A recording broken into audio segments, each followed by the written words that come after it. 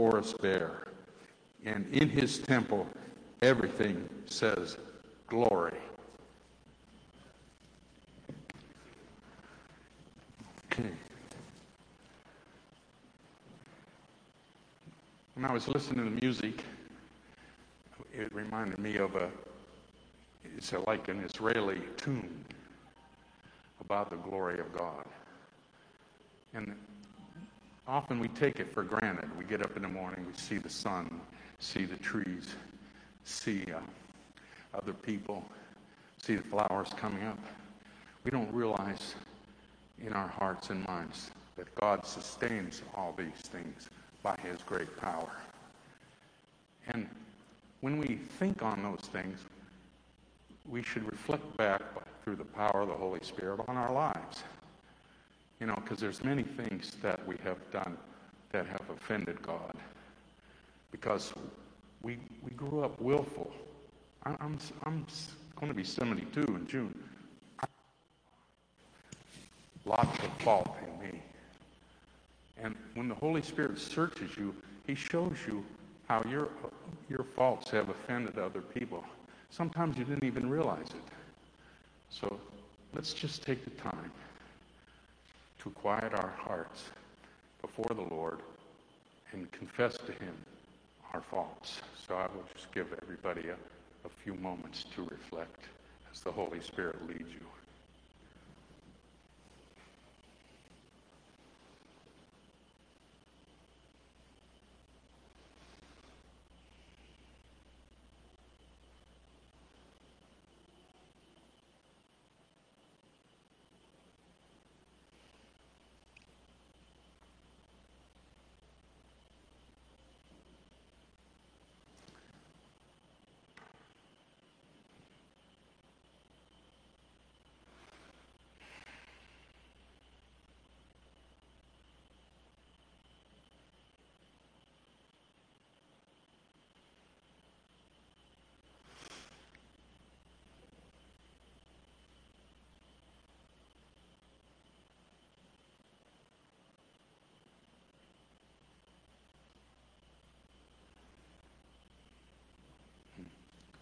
Heavenly Father, we come before you, Lord. When we search our hearts and minds, we find that in many ways we have failed you. But we know that through your Son, the Lord Jesus Christ, you have overcome our failings. And you have granted us your presence that we might draw closer to you because of what the Lord Jesus did when he paid the price of our sins and shed his blood for them.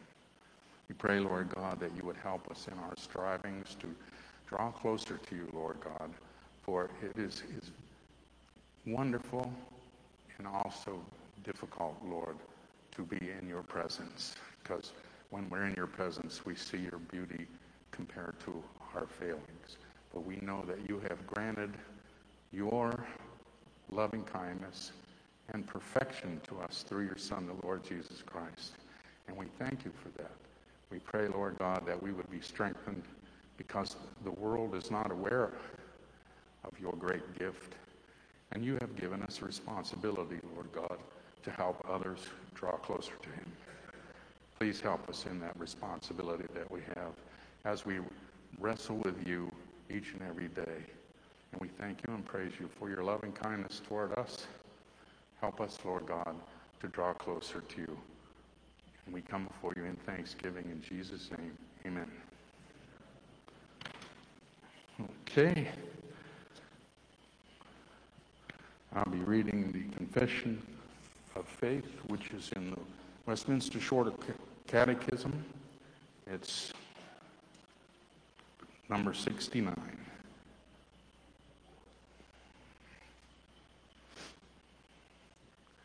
What is forbidden in the sixth commandment?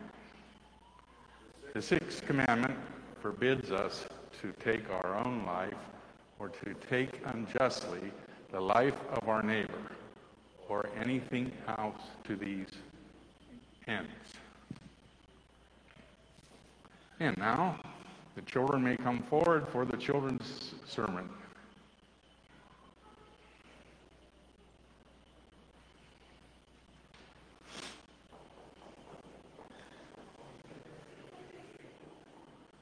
Oh, man.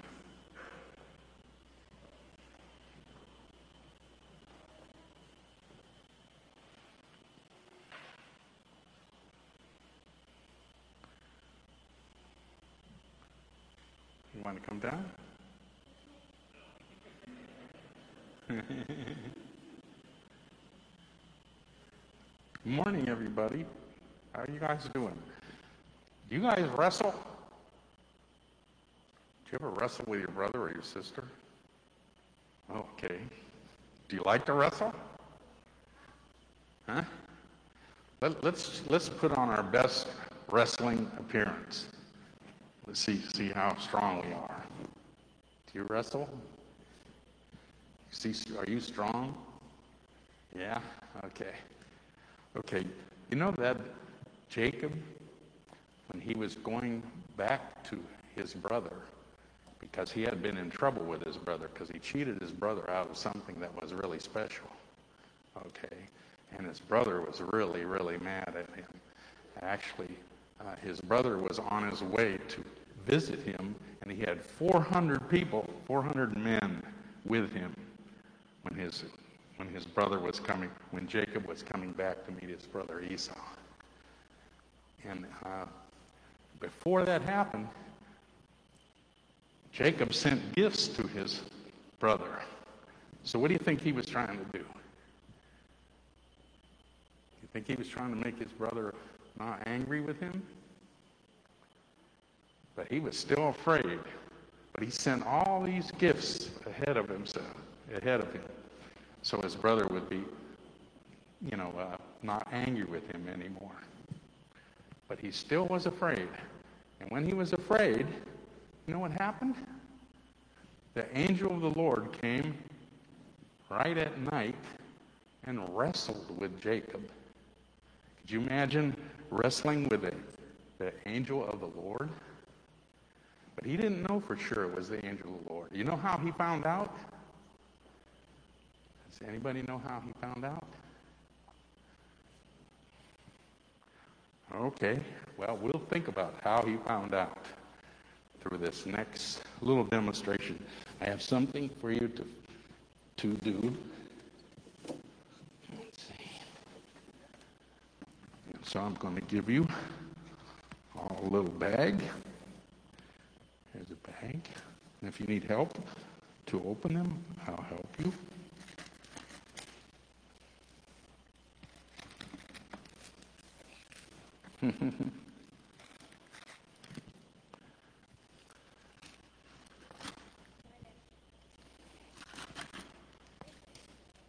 You'll see.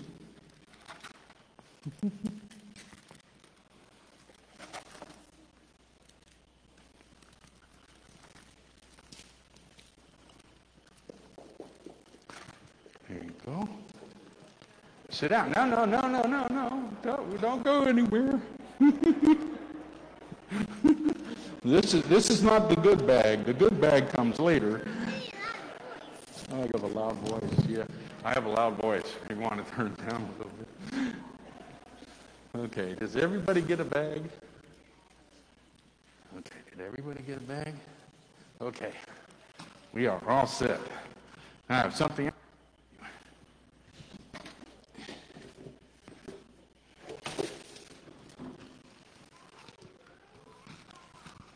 Okay, you get one. You get one.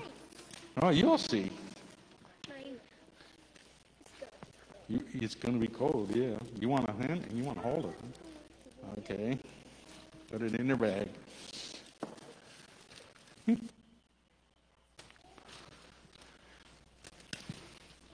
didn't get a bag?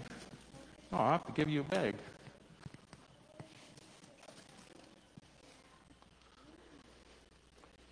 Okay. So, did you get your ice? Yeah, it is ice.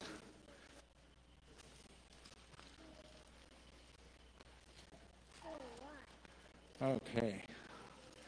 Don't lose your ice. Now, here's what the contest is going to be. Instead of having a wrestling contest, we're going to have an ice melting contest. Does that sound like fun? Now, you can get straws to blow on your ice. Okay, you want some straws? Or you can use salt to melt the ice. What would you like to do with your ice? Okay. You can't see.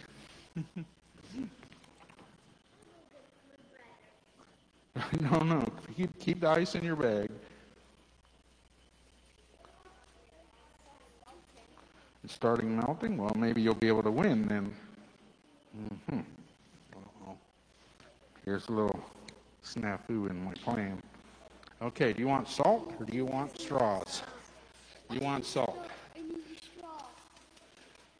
Okay, somebody wants straws. How many straws do you want?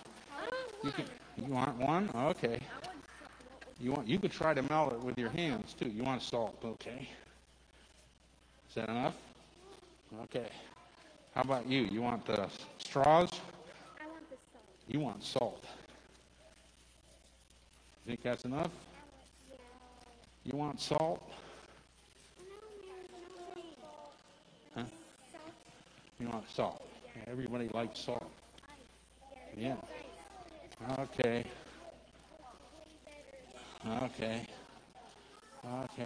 Salt. Everybody's going for salt. I have straws. Salt melts ice. So does warm air. Okay. You want salt? Or do you want straws? You want salt. Another salt. Okay. You want salt or you want straws to blow on the ice? You want salt. Okay. You want salt or straws?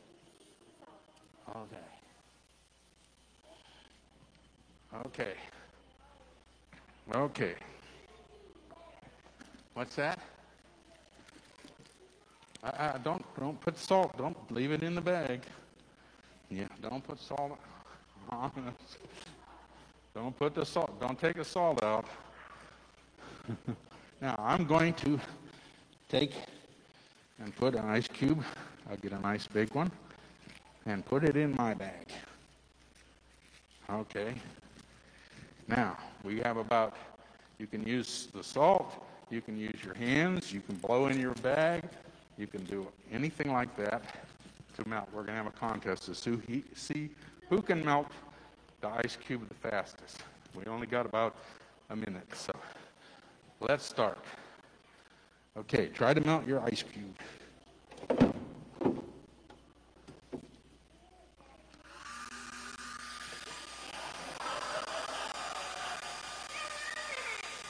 No, I gave you what you have.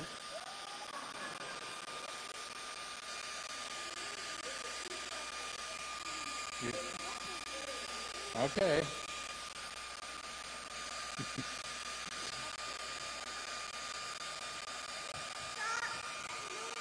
Oh, you want more salt?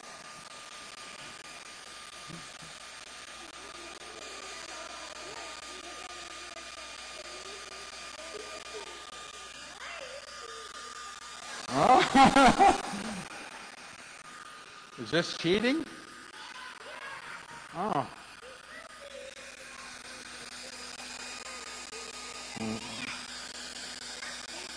Let's see how I'm doing here.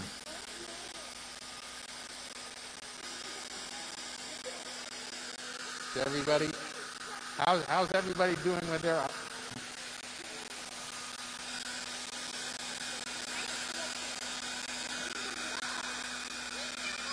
Oh, you took the amount of salt you needed, right?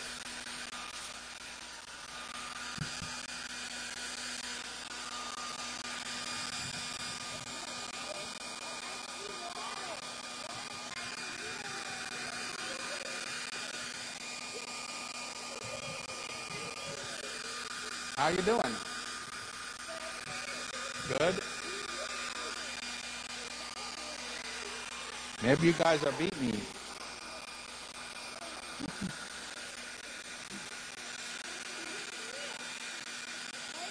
But you think I'm cheating, right?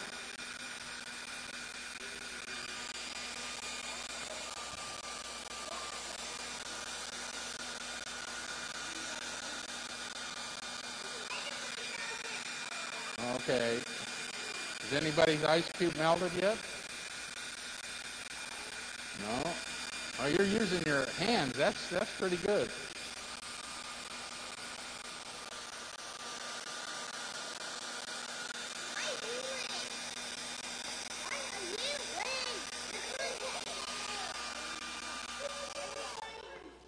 Okay, whose ice cube is melted more? Yeah, you're right. You know, I'm going to tell you what happened with Jacob. You know, Jacob was wrestling with the angel of the Lord, but he wasn't sure he was the angel of the Lord. We better pick up your ice cube. Okay, I think by using the hair dryer, I did win. And you said that's cheating. Okay, now, here's what happened with Jacob.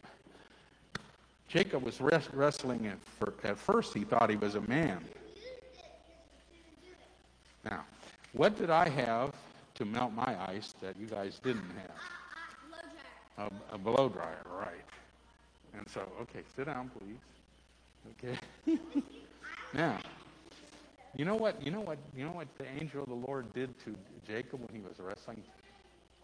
He touched him on the hip and threw his hip out of place. You know, a hip is like it has a ball and a socket, and it turns like this so you guys can walk and so you can kick and do things like that. But if your hip pops out of socket, it causes a lot of pain. And the angel of the Lord touched Jacob right on the hip, and his hip popped out of place. Now, did you think that was fair? No? No, we're done. Okay. Yeah, because you still have an ice cube.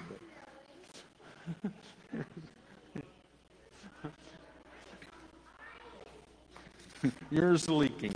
So we'll collect the ice cubes. Here, you can just throw them in the bucket. I know I cheated with a hair dryer. But you... Okay. Goodness, I'm sorry. Yours was leaking. I'm sorry, any parents, okay, you can throw it out. There you go. Okay. That was cold, yeah. Let's see. Oh, right, you're cold. Yeah. Okay, now, remember, the angel of the Lord touched Jacob on the hip, and his hip popped out, so it was really sore. You think that Jacob gave up? No, he didn't give up. He still wrestled with the angel of the Lord. Why do you think he did that? Huh? Sit down, please. And what did the angel of the Lord wanted to show Jacob?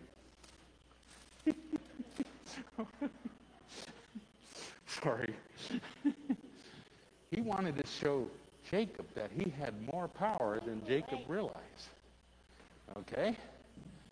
And so, but Jacob still hung on to the Lord. You see, that's what the Lord wants us to do. He wants us to hang on to him, even though we know that the Lord has more power than we do. Just like I had more power to melt the ice. Well, the Lord has all kind of power more than we do. But he still wants us, the Lord still wants to have a relationship with us so that we can use his power to overcome difficulties in our life. Now, Jacob was going back to see his brother. You know what he had done to his brother? He had cheated him out of a blessing. Now, if your brother cheated you out of something that was yours, what did you want to do with your brother? Huh? Go ahead. Wrestle him. You'd want to win. Okay. Or you want to get even, right? And so his brother was coming to see him with 400 men. Do you think he could get even with Jacob if he was going to come back and see him? So what did Jacob need? He needed the Lord's help in overcoming the evil that his brother intended to do to him. Okay? And he needed the help to confess what he had done wrong to his brother. That's what the Lord can do in our lives. He can teach us and give us the power to overcome evil in our lives because he has more power than we do. Okay? Now, I'm going to tell you a scripture.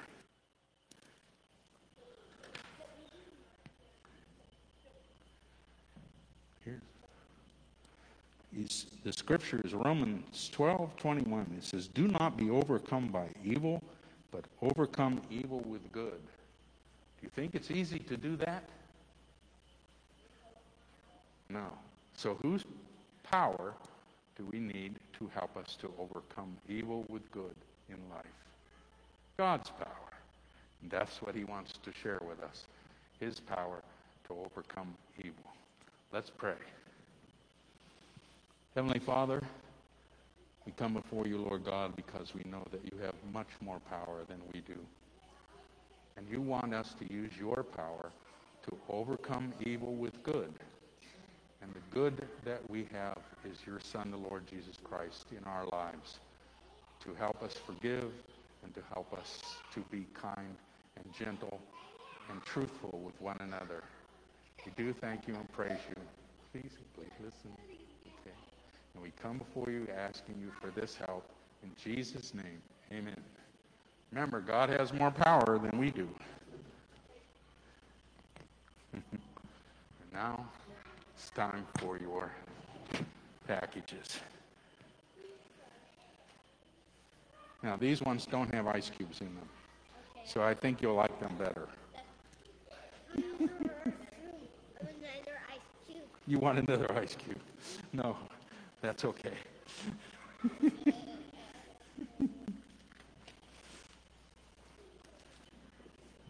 Okay, don't be in a hurry. There's one for everyone. Here. There you go. Okay, there you go. There you go. God bless.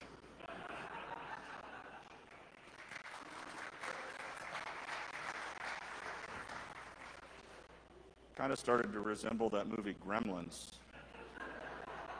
for a minute there.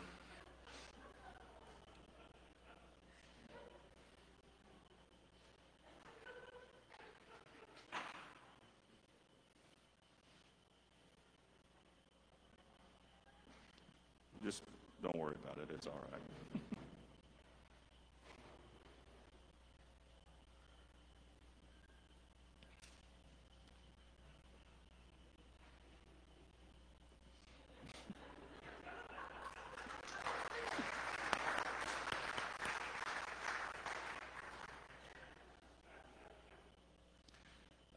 Just by way of an item for prayer, Don and Kathy Schilling's daughter, Kelly, and her husband Nathan, she was pregnant with triplets. They had to do an emergency C-section. She's now lost 2 of the 3 babies, and so be in prayer for them.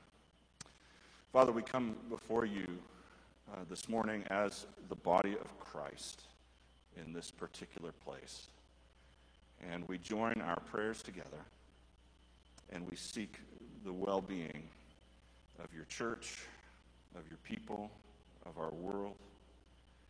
And you have given us the tremendous privilege of prayer whereby we take your hand and we access your power and we are able to direct good with your agreement towards those things that we are concerned about.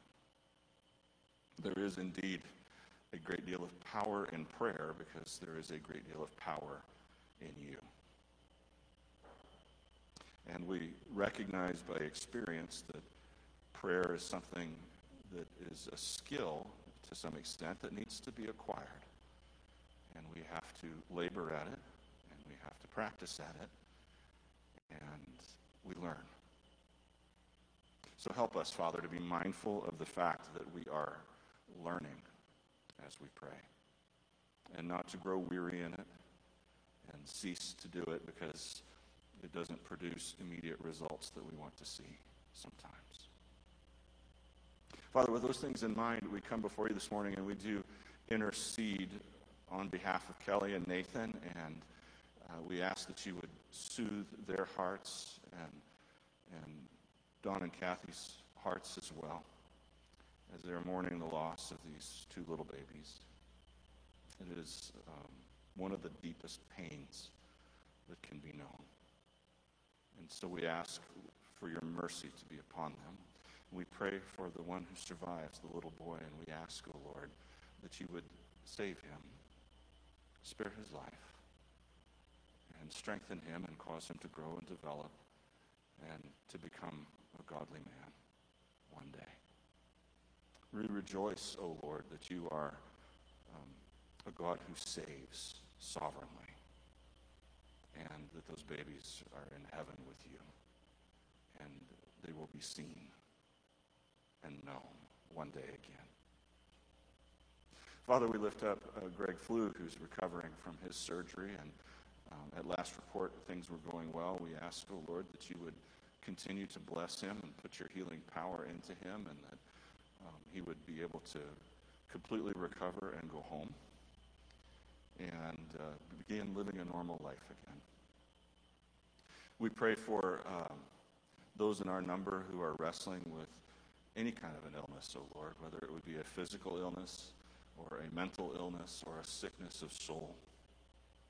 And we pray for your healing power to be upon them. We pray for broken hearts, O Lord, and ask for you to mend them. We pray, O King, for your gospel to go forth amongst our friends and neighbors in power, so that people can see that life with Jesus is infinitely better than life without. Father, look with mercy and compassion upon this church and meet all of her needs. We pray, Father, for us to be a blessing to each other, and we pray for a mindfulness and a joy and a sense of the value of the people around us, that we would not take them for granted. We ask that you would bless our government, our leaders, and those in authority. May they cease to do evil and always be ready to do good. We pray that they would be moved to protect the rights and privileges of the people under their jurisdiction. And we pray that we would be left in peace to live our quiet lives and share the gospel and worship you in spirit and in truth. There are many other things that we could lift up, Father, but time is short. So we offer up to you the prayer that Jesus taught us to pray, saying, Our Father, who art in heaven, hallowed be thy name. Thy kingdom come, thy will be done, on earth as it is in heaven. Give us this day our daily bread, and forgive us our debts, as we forgive our debtors. And lead us not into temptation, but deliver us from evil. For thine is the kingdom, and the power, and the glory forever. Amen. If the deacons would come forward with the offering that we've pre-collected, we'll stand and sing the doxology together.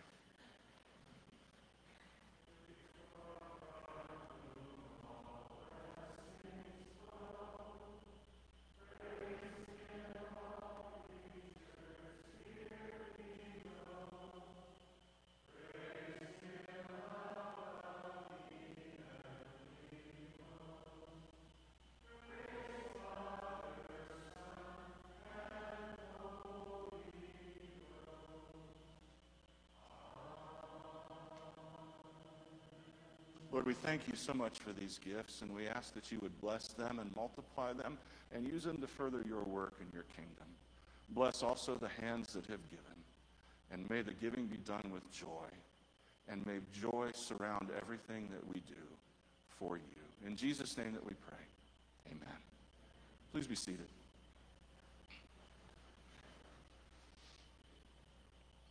You know, I think we found a way that we can save quite a bit of money on winter salt treatments for the parking lot, and we'll just get a hairdryer.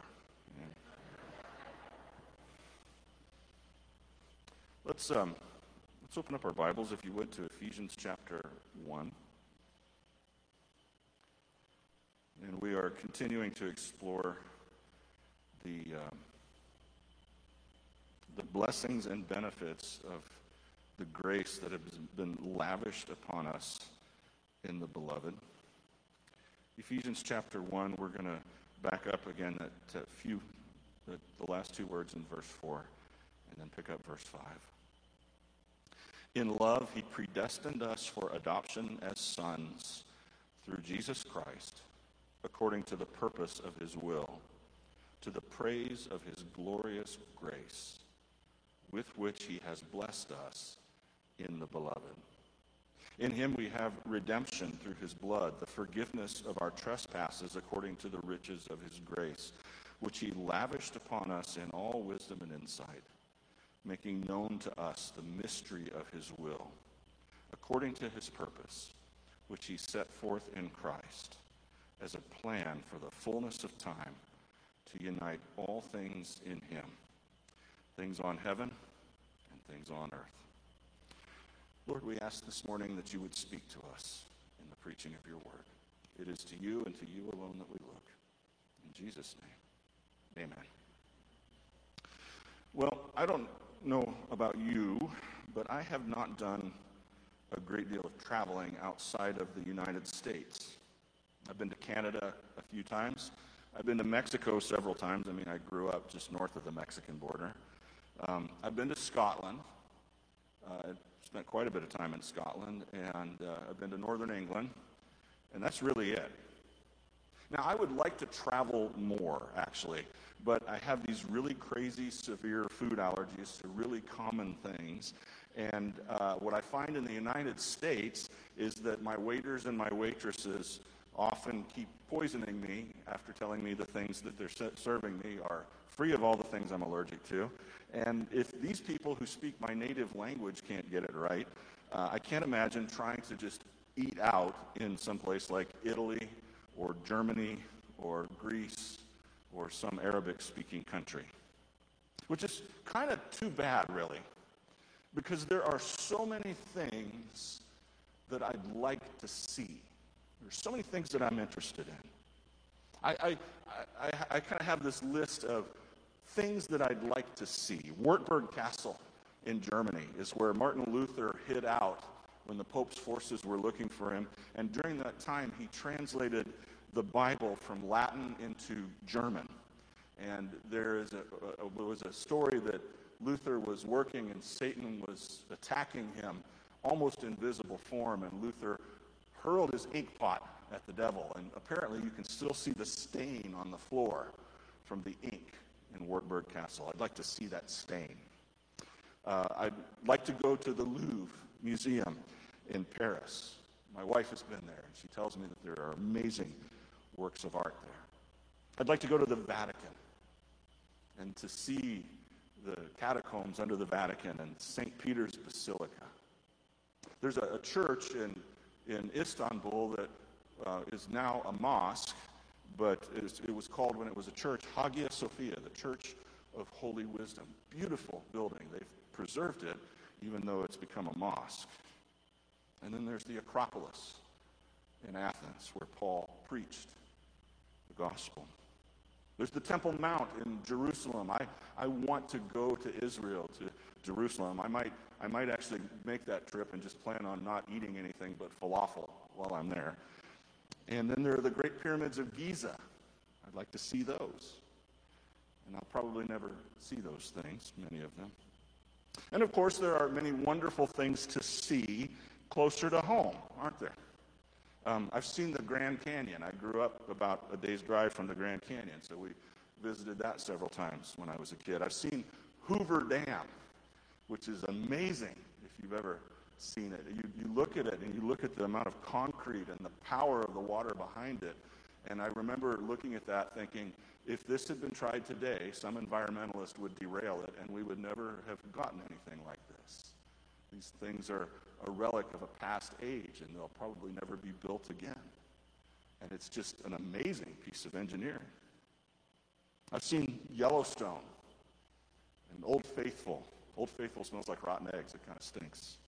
I've seen the majestic northern Rockies. I've seen Mesa Verde's ancient Indian village and Chaco Canyon's petroglyphs And one of my favorite places on earth to go and just sit and look is Coronado Island outside of San Diego. And there's this beautiful old hotel there, the Hotel del Coronado. It's magnificent.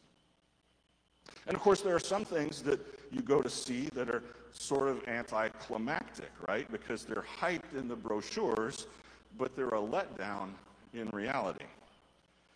Don't waste your time on Wall Drug in Wall, South Dakota. I know the bumper stickers are everywhere, and there's signs all over the world, come to Wall Drug. It ain't worth stopping for.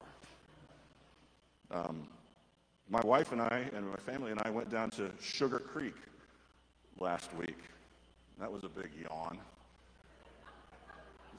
The Amish flea market. There were no Amish in the Amish flea market, and they were selling stuff that Target and Walmart couldn't sell. It's like, here, this is overstock that Target couldn't sell. Do you want to buy it from us? No, I really don't. I'll just have my $3 bottle of Coke, and I'll leave now. Sturgis is about an hour from Mount Rushmore, and I took some of my Scottish friends to see it when they visited me, and they looked at it and they were like, kind of disappointed. And I said, why? And they said, well, we thought it'd be bigger. It's actually not as big as you think it's going to be. And you've probably had those kind of disappointments too. But have you ever thought exactly about what it is that we're doing and why we're doing it when we just go to see something?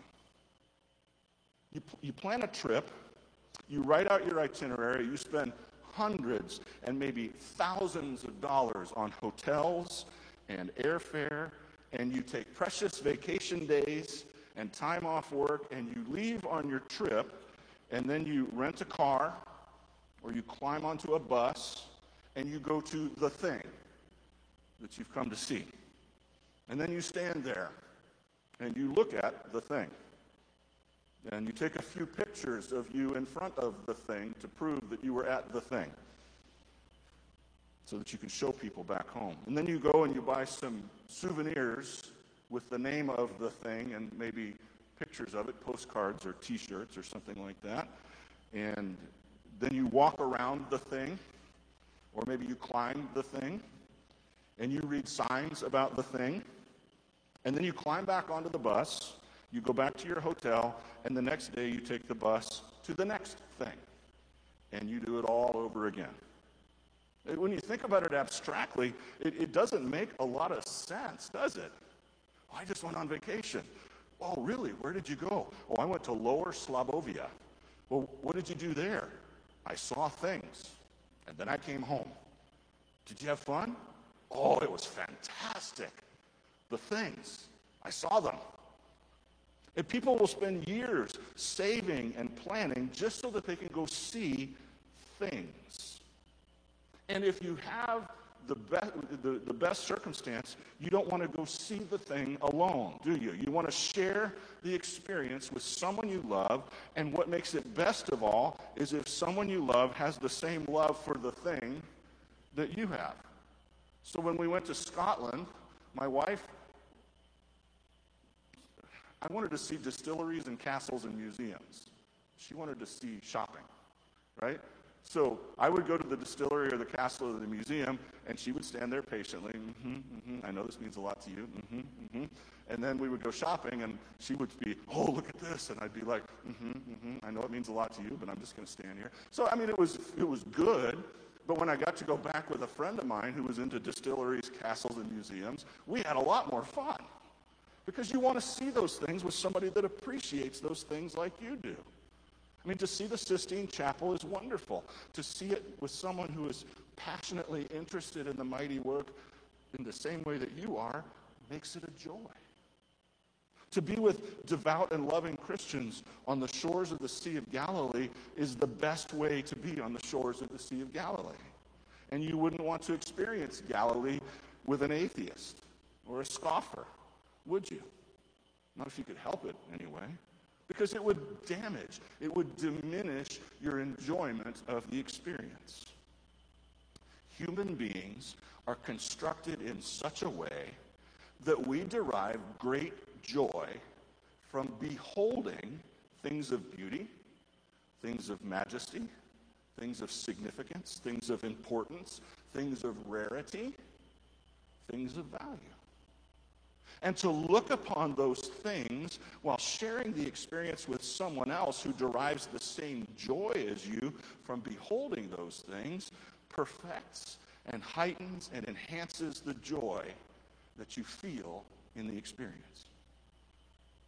Now, these things that we go to see, whether they're natural like the Grand Canyon or Niagara Falls, or they're of historic significance like the Liberty Bell, or they're of great beauty, like I don't know if you guys know this, but Pittsburgh, downtown Pittsburgh, the Carnegie Museum of Art, there are world-class works there by really amazing artists, like stuff that I didn't think you would see. You'd have to go to Washington, D.C., to the National Gallery of Art to see. No, they're right there.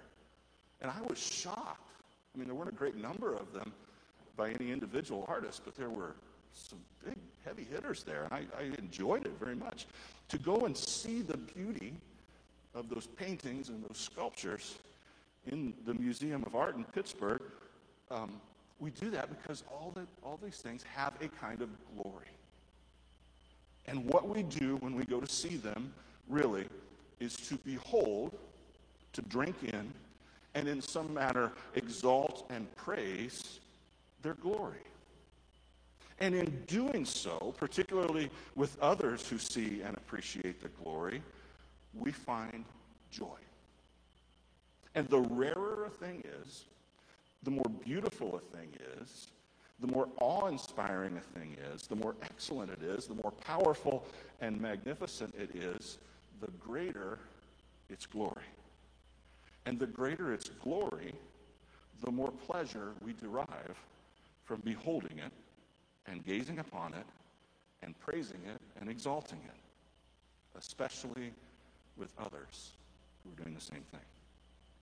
Now, I hope you can see where I'm going with this. God is by definition the rarest, most unique being who ever existed. He is by definition the most beautiful, the most awe-inspiring, the most excellent, the most powerful, the most magnificent thing that exists or ever has existed.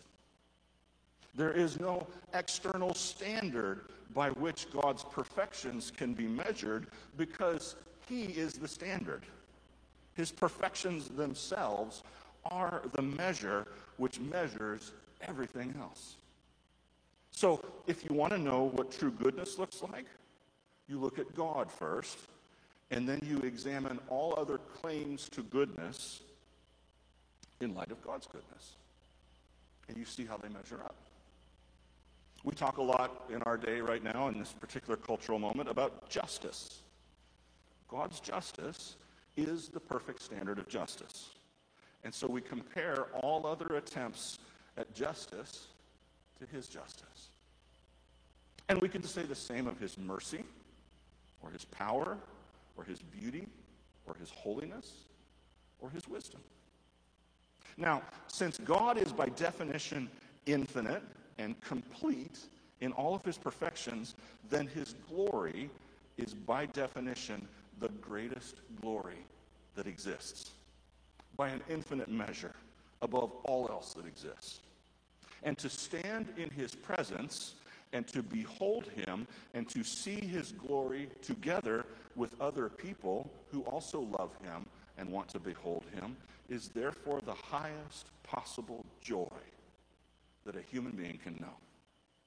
To praise, to exalt, and gaze upon God is the rational creature's highest good and most intense pleasure. Our souls were meant to be satisfied by His infinite glory and beauty. And we wouldn't sin so much if we saw God and His glory more clearly.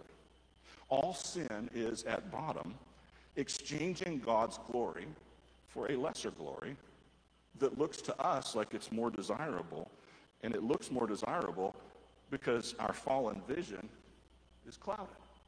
Now, we find this in Romans chapter 1. If you want to turn with me to see for yourself, you can. If not, I'll read it to you. But Romans chapter 1 and verse 21, Paul describes this process. And listen to what he says. Romans 1:21. For although they knew God, they did not honor him as God or give thanks to him, but they became futile in their thinking, and their foolish hearts were darkened. Claiming to be wise, they became fools and exchanged the glory of the immortal God for images resembling mortal man and birds and animals and creeping things. Now, if we pay attention at all to our Bibles, we cannot miss one single overwhelming fact. And that fact is that God is passionate about his glory. It's there from the beginning of the Bible all the way to the end. And in, for instance, Habakkuk chapter 2 and verse 14, it says that one day the earth will be filled with the knowledge of the glory of the Lord as the waters cover the sea.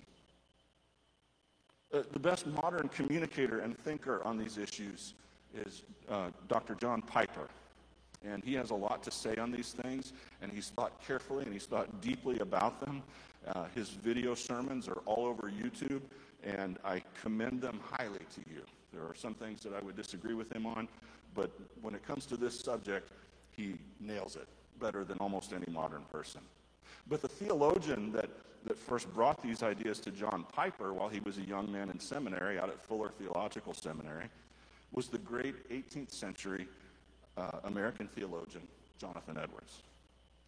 And while Piper was there at seminary, one of his professors introduced him to a relatively brief work entitled A Dissertation Concerning the End for Which God Created the World by Jonathan Edwards.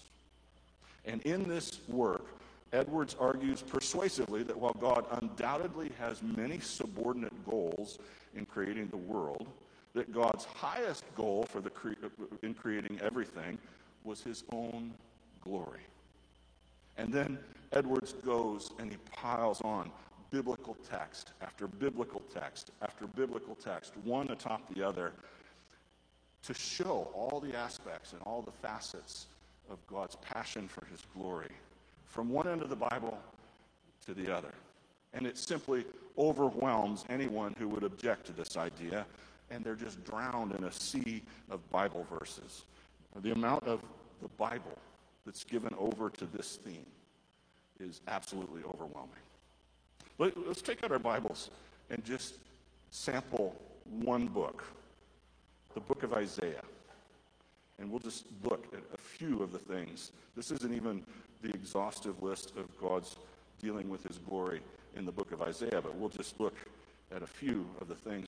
We open and we start. We'll do them in order so we can just flip pages. Isaiah chapter 6 and verse 3. Isaiah 6:3. The King Uzziah has died, and Isaiah goes to the temple, and he sees the Lord sitting on his throne, high and lifted up, and the robe of his the train of his robe fills the temple, and there's these seraphim and these cherubim. They're flying and they're crying out. And listen to what it is they're crying out. They called to one another and said, "Holy, holy, holy is the Lord of hosts. The whole earth is full of" what? His glory. Isaiah chapter 42, flipping towards the back here, in verse 8. Isaiah 42:8. I am the Lord, he says. That is my name.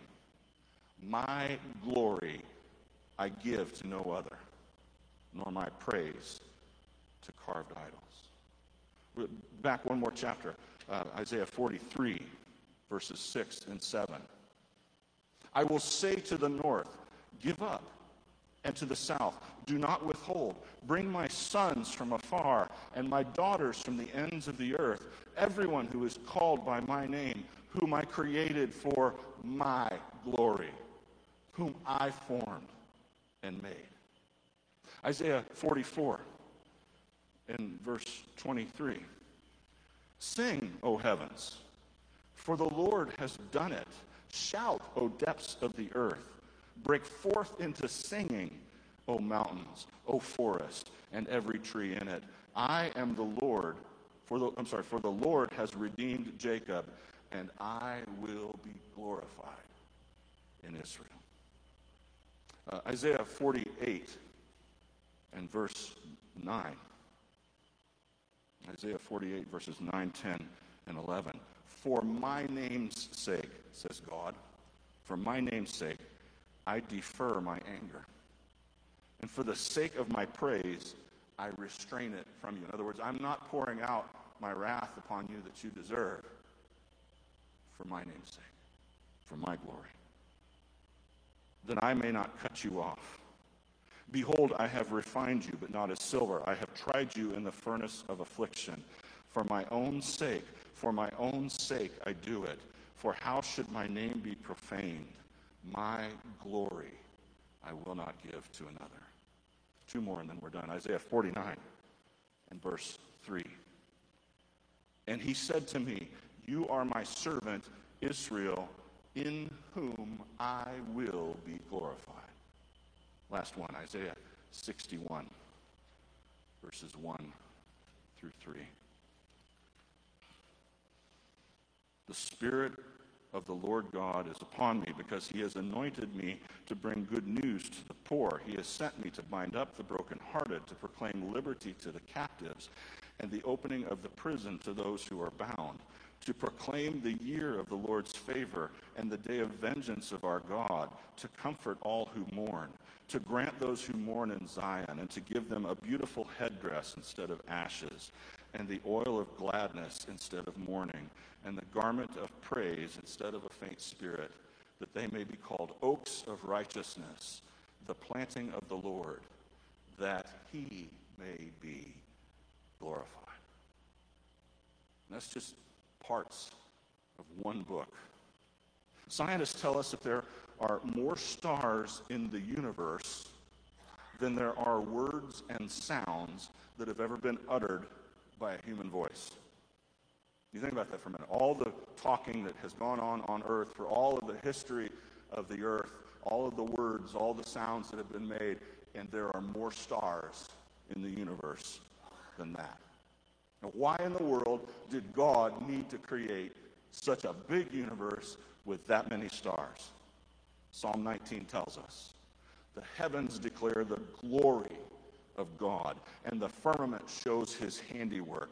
Day by day they utter speech. Night by night they reveal knowledge. The stars, each star, proclaims the glory of the Most High God. So of course it takes that many stars. And that's not even enough. God is passionate for his glory. God wants his glory manifested in everything he created. Satan's main goal is to steal God's glory and obscure it before human beings and in human beings.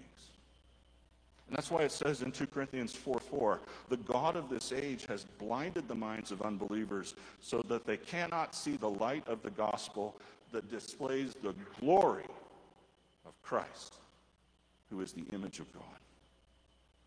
Now, God's passion for his glory is liable to strike some of us as bad news, not good news. Because when we really think about it, that's not the God we learned in Sunday school, but that's because we lack a proper frame of reference. That's because some of us maybe perhaps want to steal a little bit of God's glory and try and sprinkle a little bit of it on ourselves. We don't want God's glory to be supreme because I want quietly in the recesses of my heart my own glory to be supreme. When we do that, we're like the poet who wrote that poem Invictus. No matter how straight the gate, how charged with punishments the scroll, I am the master of my fate, the captain of my soul. No, you're not. You're not. God is the master of your fate and the captain of your soul. Now, last week I said that we're going to be looking at the riches of his grace that he lavished on us in Christ. And last week we talked about one of those riches. We talked about adoption, and that we've been adopted as sons in Christ. And we talked about what that meant in Roman culture in Paul's day, because it's different than what it means in our day. But adoption as sons is one of the gifts that God lavished upon us.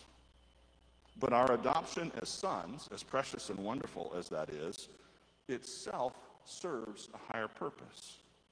And Paul tells us that in this passage. And Paul says, in love, he, that is God, predestined us for adoption through Jesus Christ according to the purpose of his will. And then he tells us what that purpose is, to the praise of his glorious grace. Now, I don't want you to miss this. I want you to understand exactly what this means. God's goal in choosing us is the praise of his glorious grace. Paul is saying that God, at the beginning of time, before the foundation of the world, said, I will make a story. We'll call it history. And I will make this story to bring me glory in manifold ways. And the apex of my glory is my grace to my chosen ones, whom I predestined because I love them. That's just what the text says. You can put whatever meaning on the certain words you want. That's just what the text says. Not his holiness, not his judgment, not his justice, not his wisdom, but his grace. Now, why is that good news for you if you are in Christ? Why is you spending eternity praising his glorious grace itself a tremendous gift to you?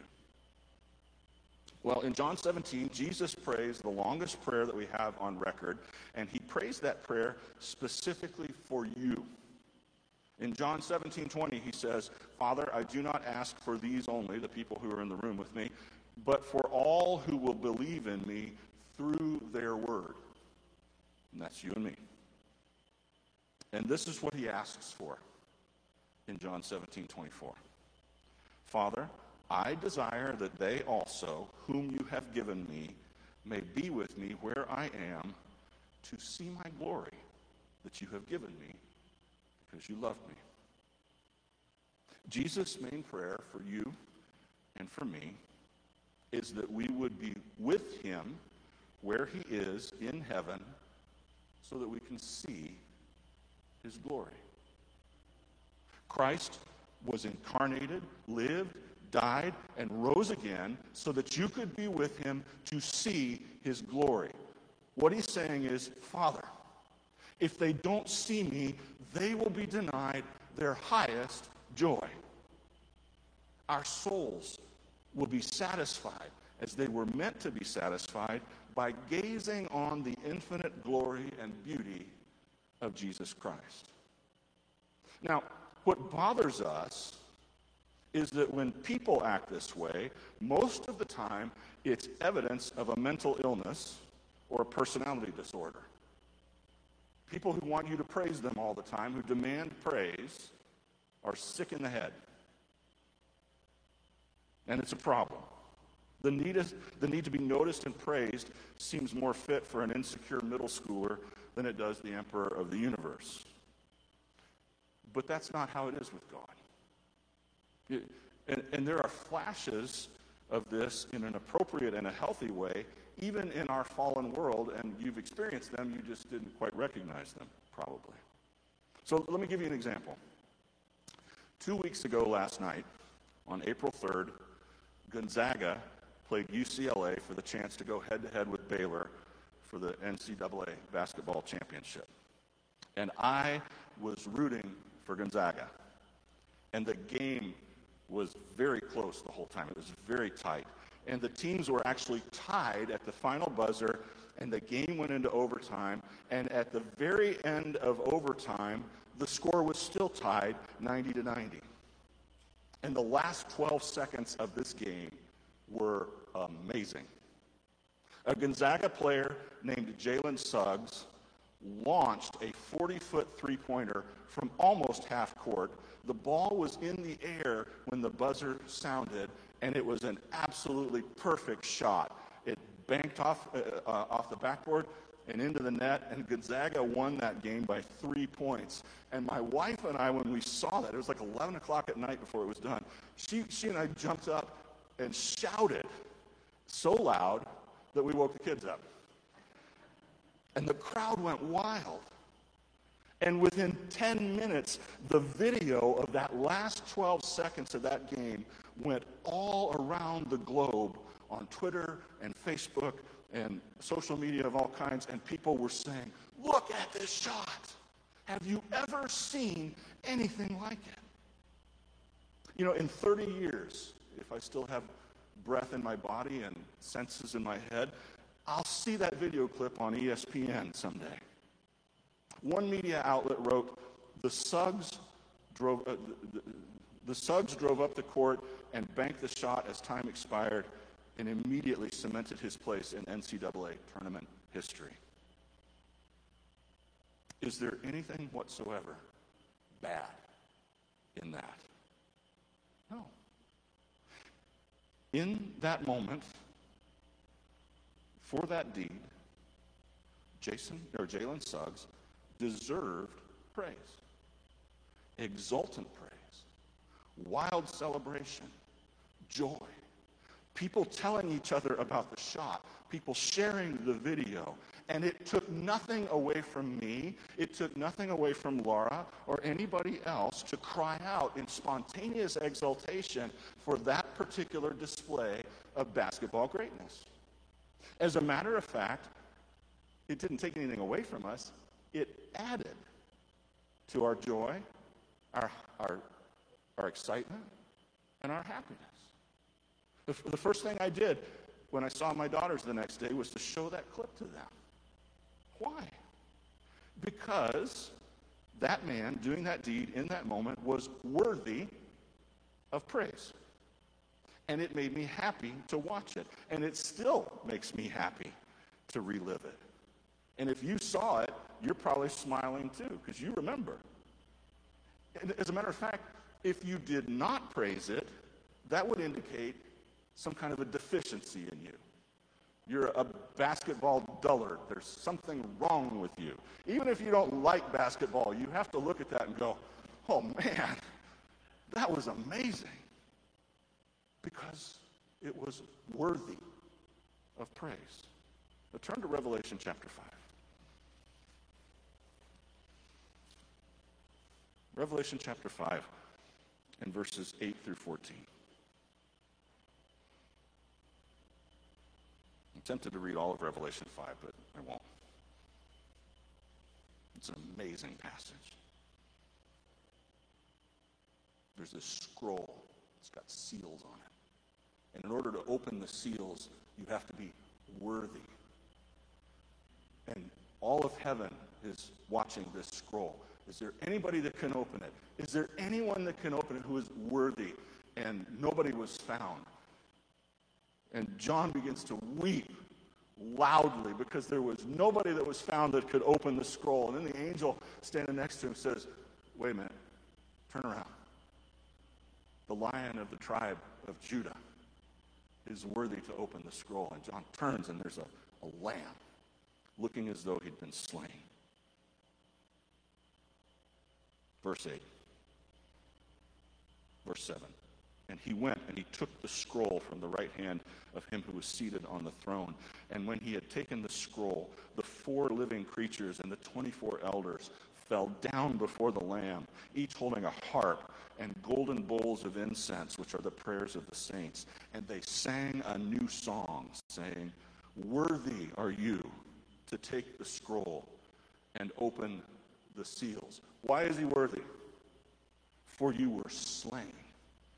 And by your blood, you ransomed people for God from every tribe and language and people and nation. And you have made them a kingdom and priests of their God, of our God, and they shall reign on the earth.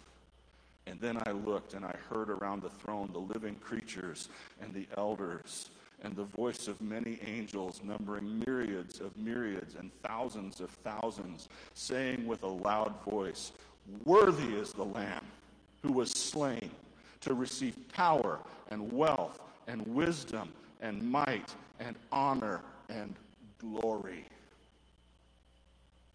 Worthy is the Lamb to receive glory. He is worthy. That man, Jesus, doing that deed in that moment is infinitely worthy of eternal praise. And if you did not praise him, that would indicate a deficiency in you. And it will take nothing from you at all to cry out in spontaneous praise to God for the glorious grace that saved you. It will actually be the highest joy that you can experience. John Piper put it this way, and I think it's perfect. It really kind of, you stood up and you go, what? If God is not self-exalting, says John Piper, then he is not loving. If God is not self-exalting, he is not loving, because he would be denying you your highest blessing and good and happiness. C.S. Lewis writes in his book, Reflections on the Psalms, and with this I close. The most obvious fact about praise, whether of God or anything, strangely escaped me. I thought of it in terms of compliment, approval, or giving honor. I had never noticed that all enjoyment spontaneously overflows into praise unless shyness or the fear of boring others is deliberately brought in to check it. The world rings with praise. Lovers praising their mistresses, readers their favorite poets, walkers praising the countryside, players praising their favorite game, praise of weather, wines, dishes, actors, motor cars, horses, colleges, countries, historical personages, children, flowers, mountains, rare stamps, rare beetles, even sometimes politicians or scholars. I had not noticed how the humblest and at the same time the most balanced and capacious minds praised the most, while the cranks, misfits, and malcontents praised the least. Except where intolerably adverse circumstances interfere, praise almost seems to be the inner health of the individual made audible. I had not noticed either that just as men spontaneously praise whatever they value, so they spontaneously urge us to join them in praising. Isn't she lovely? Wasn't it glorious? Don't you think that was magnificent? The psalmists, in telling everyone to praise God, are doing what all men do when they speak of what they care about. My whole, more general difficulty about the praise of God depended on my absurdly denying to us, as regards to the supremely valuable, what we delight to do, indeed what we can't help but doing, about everything else we value. God is most glorified in us when we praise him, and we are most satisfied in him when he's glorified in us. Father, may the words of my mouth, the meditations of my heart be acceptable in your sight, O Lord, my rock and my redeemer.